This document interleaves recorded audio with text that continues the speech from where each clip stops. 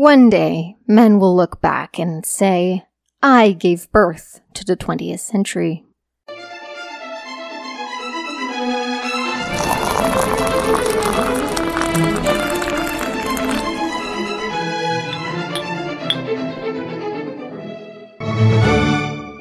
Hello and welcome to the History Obscura podcast. We are well and truly into what they're calling 2022, and it's made me think of some of the stories I've recounted over these last 2 years. As I'm starting my 3rd season of the podcast, I thought it would be fun to take a look back at some of the stories I shared in the first 2 seasons. Especially because there's always more to the story than we can see at first, and usually more going on in every little piece of history than we'll ever quite understand. To begin with, this week we're diving headfirst back into the bloody, messy, quite awful story of Jack the Ripper. Once upon a time, if you don't already recall, my first episode on London's most famous serial murderer considered the involvement of one Charles Cross. According to original police files, Charles Cross was the first witness on the scene where Polly Nichols lay dying, her throat cut and a large puddle of blood gathering underneath her body. Polly Nichols was the Ripper's first victim, and Cross encountered her at about 3:40 a.m. on August 31st of the year 1888. She'd been attacked near the gated horse stable entrance on Bucks Row in Whitechapel. Let me go back a little bit and refresh your memory about this story.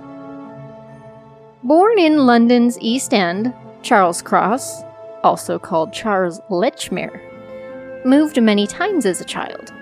By the time of the Jack the Ripper murders, he was 39 years old, was married, and had fathered 12 children. He always lived with or near his mother, even throughout his adulthood. However, 2 months before the Ripper killings began, Lechmere moved out of his mother's house, leaving his eldest daughter in her care. He took up another residence by himself in Doveton Street. Cross's work as a meat delivery driver was located in Broad Street, which meant that after the move, his route to work in the early hours of the morning took him directly through Whitechapel from about 3:30 a.m. Monday to Friday.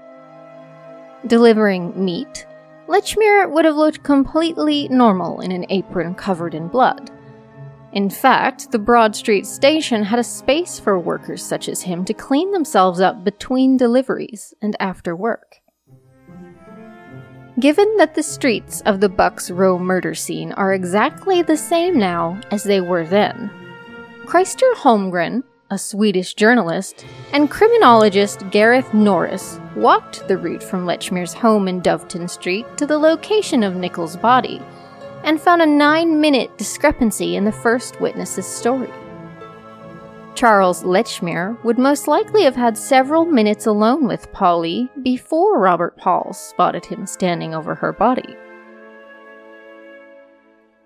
Furthermore, though she's not considered one of the canonical 5 victims attributed to Jack the Ripper, one Martha Tabram was also murdered just a few weeks before Polly Nichols. Tabram's body was first discovered around 3:30 a.m. on August 7th, this time by carman George Crow. Crow was returning home from work, and in the dark, he assumed Tabram had passed out from drinking.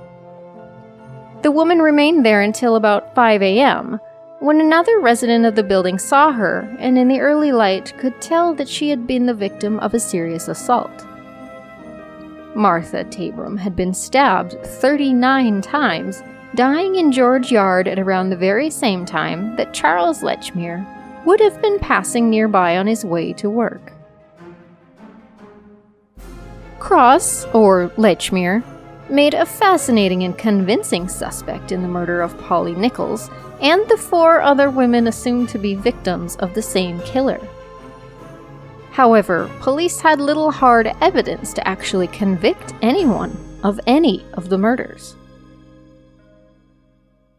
The next victim attributed to Jack the Ripper was Annie Chapman, who died in Hanbury Street at about 5:30 in the morning of September 8th. Albert Kadosh, who lived at 27 Hanbury Street, told investigators that when he awoke early to go to the lavatory, he heard a woman in the yard yell, "No!" followed by what sounded like a body falling against the fence. Soon afterwards, Annie was found dead by delivery carter John Davis. Her throat had been cut in a similar way to Polly Nichols, and her abdomen ripped entirely open and her innards rearranged. Her womb was missing. In the early hours of September 30th, near midnight, came the double murder. This time, victim Elizabeth Stride was discovered south of the Whitechapel Road, near the very houses in which Lechmere had spent much of his childhood. Indeed, his mother and eldest daughter lived in that very neighborhood. Stride's murder is believed to have been cut short, as she was only cut once along her throat. A mere 40 minutes later, in nearby Mitre Square, the body of Catherine Eddowes was discovered. This time, the killer had enough time to remove her womb and one kidney. On October 16th, the president of the Whitechapel Vigilance Committee, one George Lusk, received a 3-inch square cardboard box in the mail. He opened it to find a human kidney preserved in wine, along with a letter that looked as if it may have been written in blood.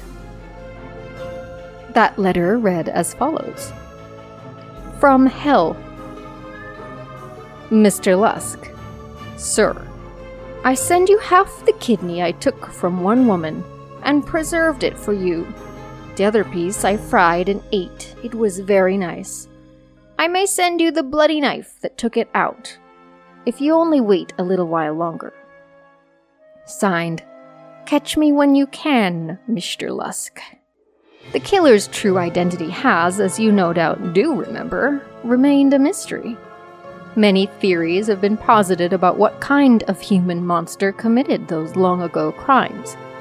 Some cold case crime researchers have even believed that perhaps Jack the Ripper had emigrated from the United States of America, or that he escaped to the United States following the death of his last victim, Catherine Eddowes. Another lead that ultimately fizzled out was the name Kosminski, written in the original police records as a suspect.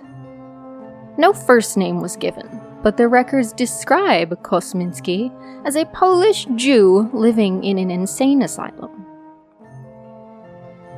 Now, friends, there is an unexpected twist to this story. In 2007, a letter arrived to researchers that offered an opportunity to shed light on the 118-year-old unsolved case. It read, To whom it may concern, I would confirm that I, David Melville Hayes, am the great-great-nephew of Acting Sergeant Amos Simpson, who became the owner of the said Catherine Eddowes shawl after it was taken from her body. The shawl was then given to my great-grandmother, who was Mary Simpson, who died about 1927. The ownership of the shawl then passed to my great-grandmother Eliza Mary Smith, 1875 to 1966. On her death, the shawl was left to my mother Eliza Elise, later Hayes, 1902 to 1997. The shawl was given to me at the time my mother went to live in Australia. Full information on this background is available on my family tree, which I will make available to these details. Covers approximately 17 pages of foolscap. For further information, I would suggest contacting Andrew Parler, who has much information on the Metropolitan Police records. I am yours faithfully, David Melville Hayes.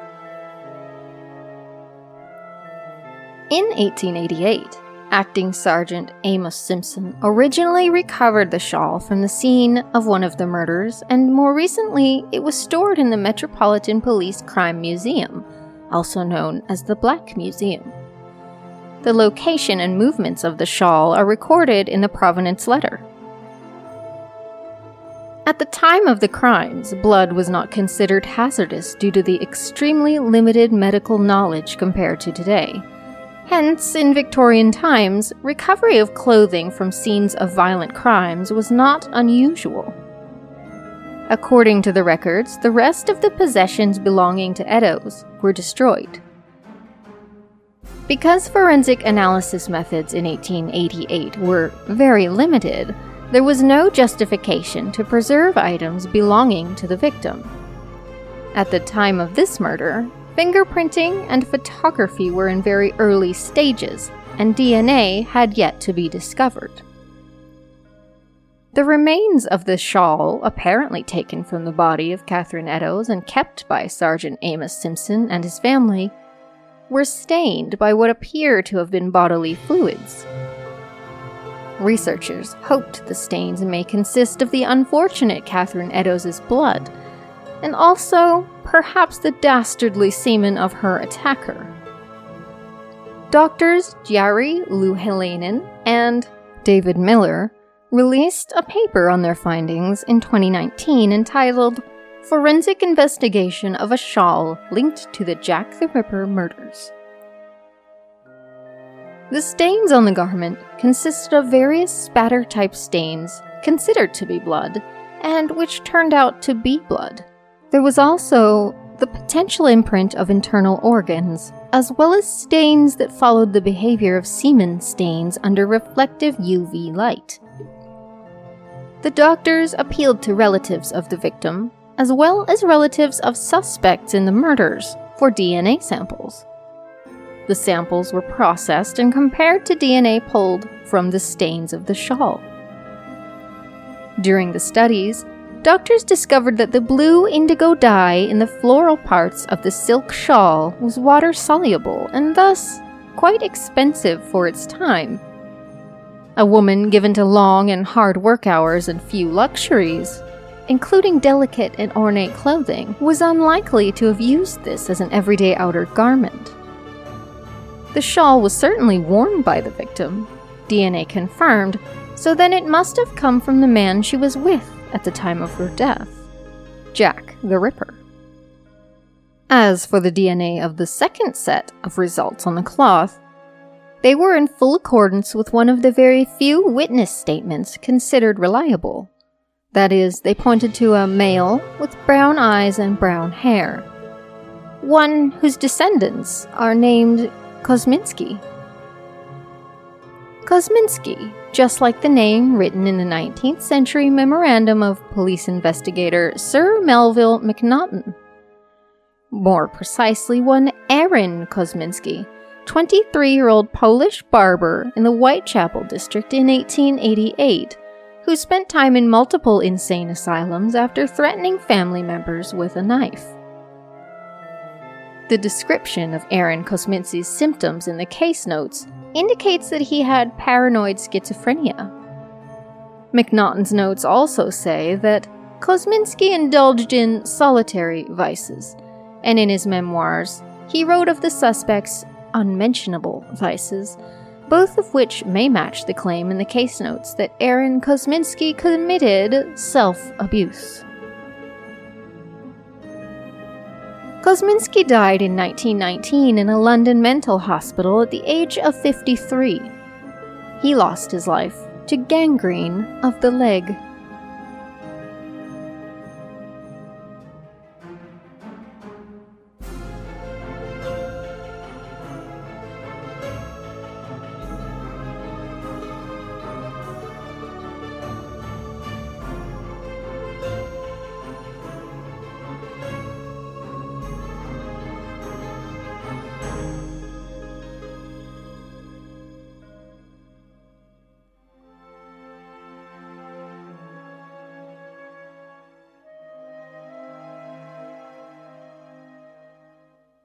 It's been another convincing Jack the Ripper tale, hasn't it?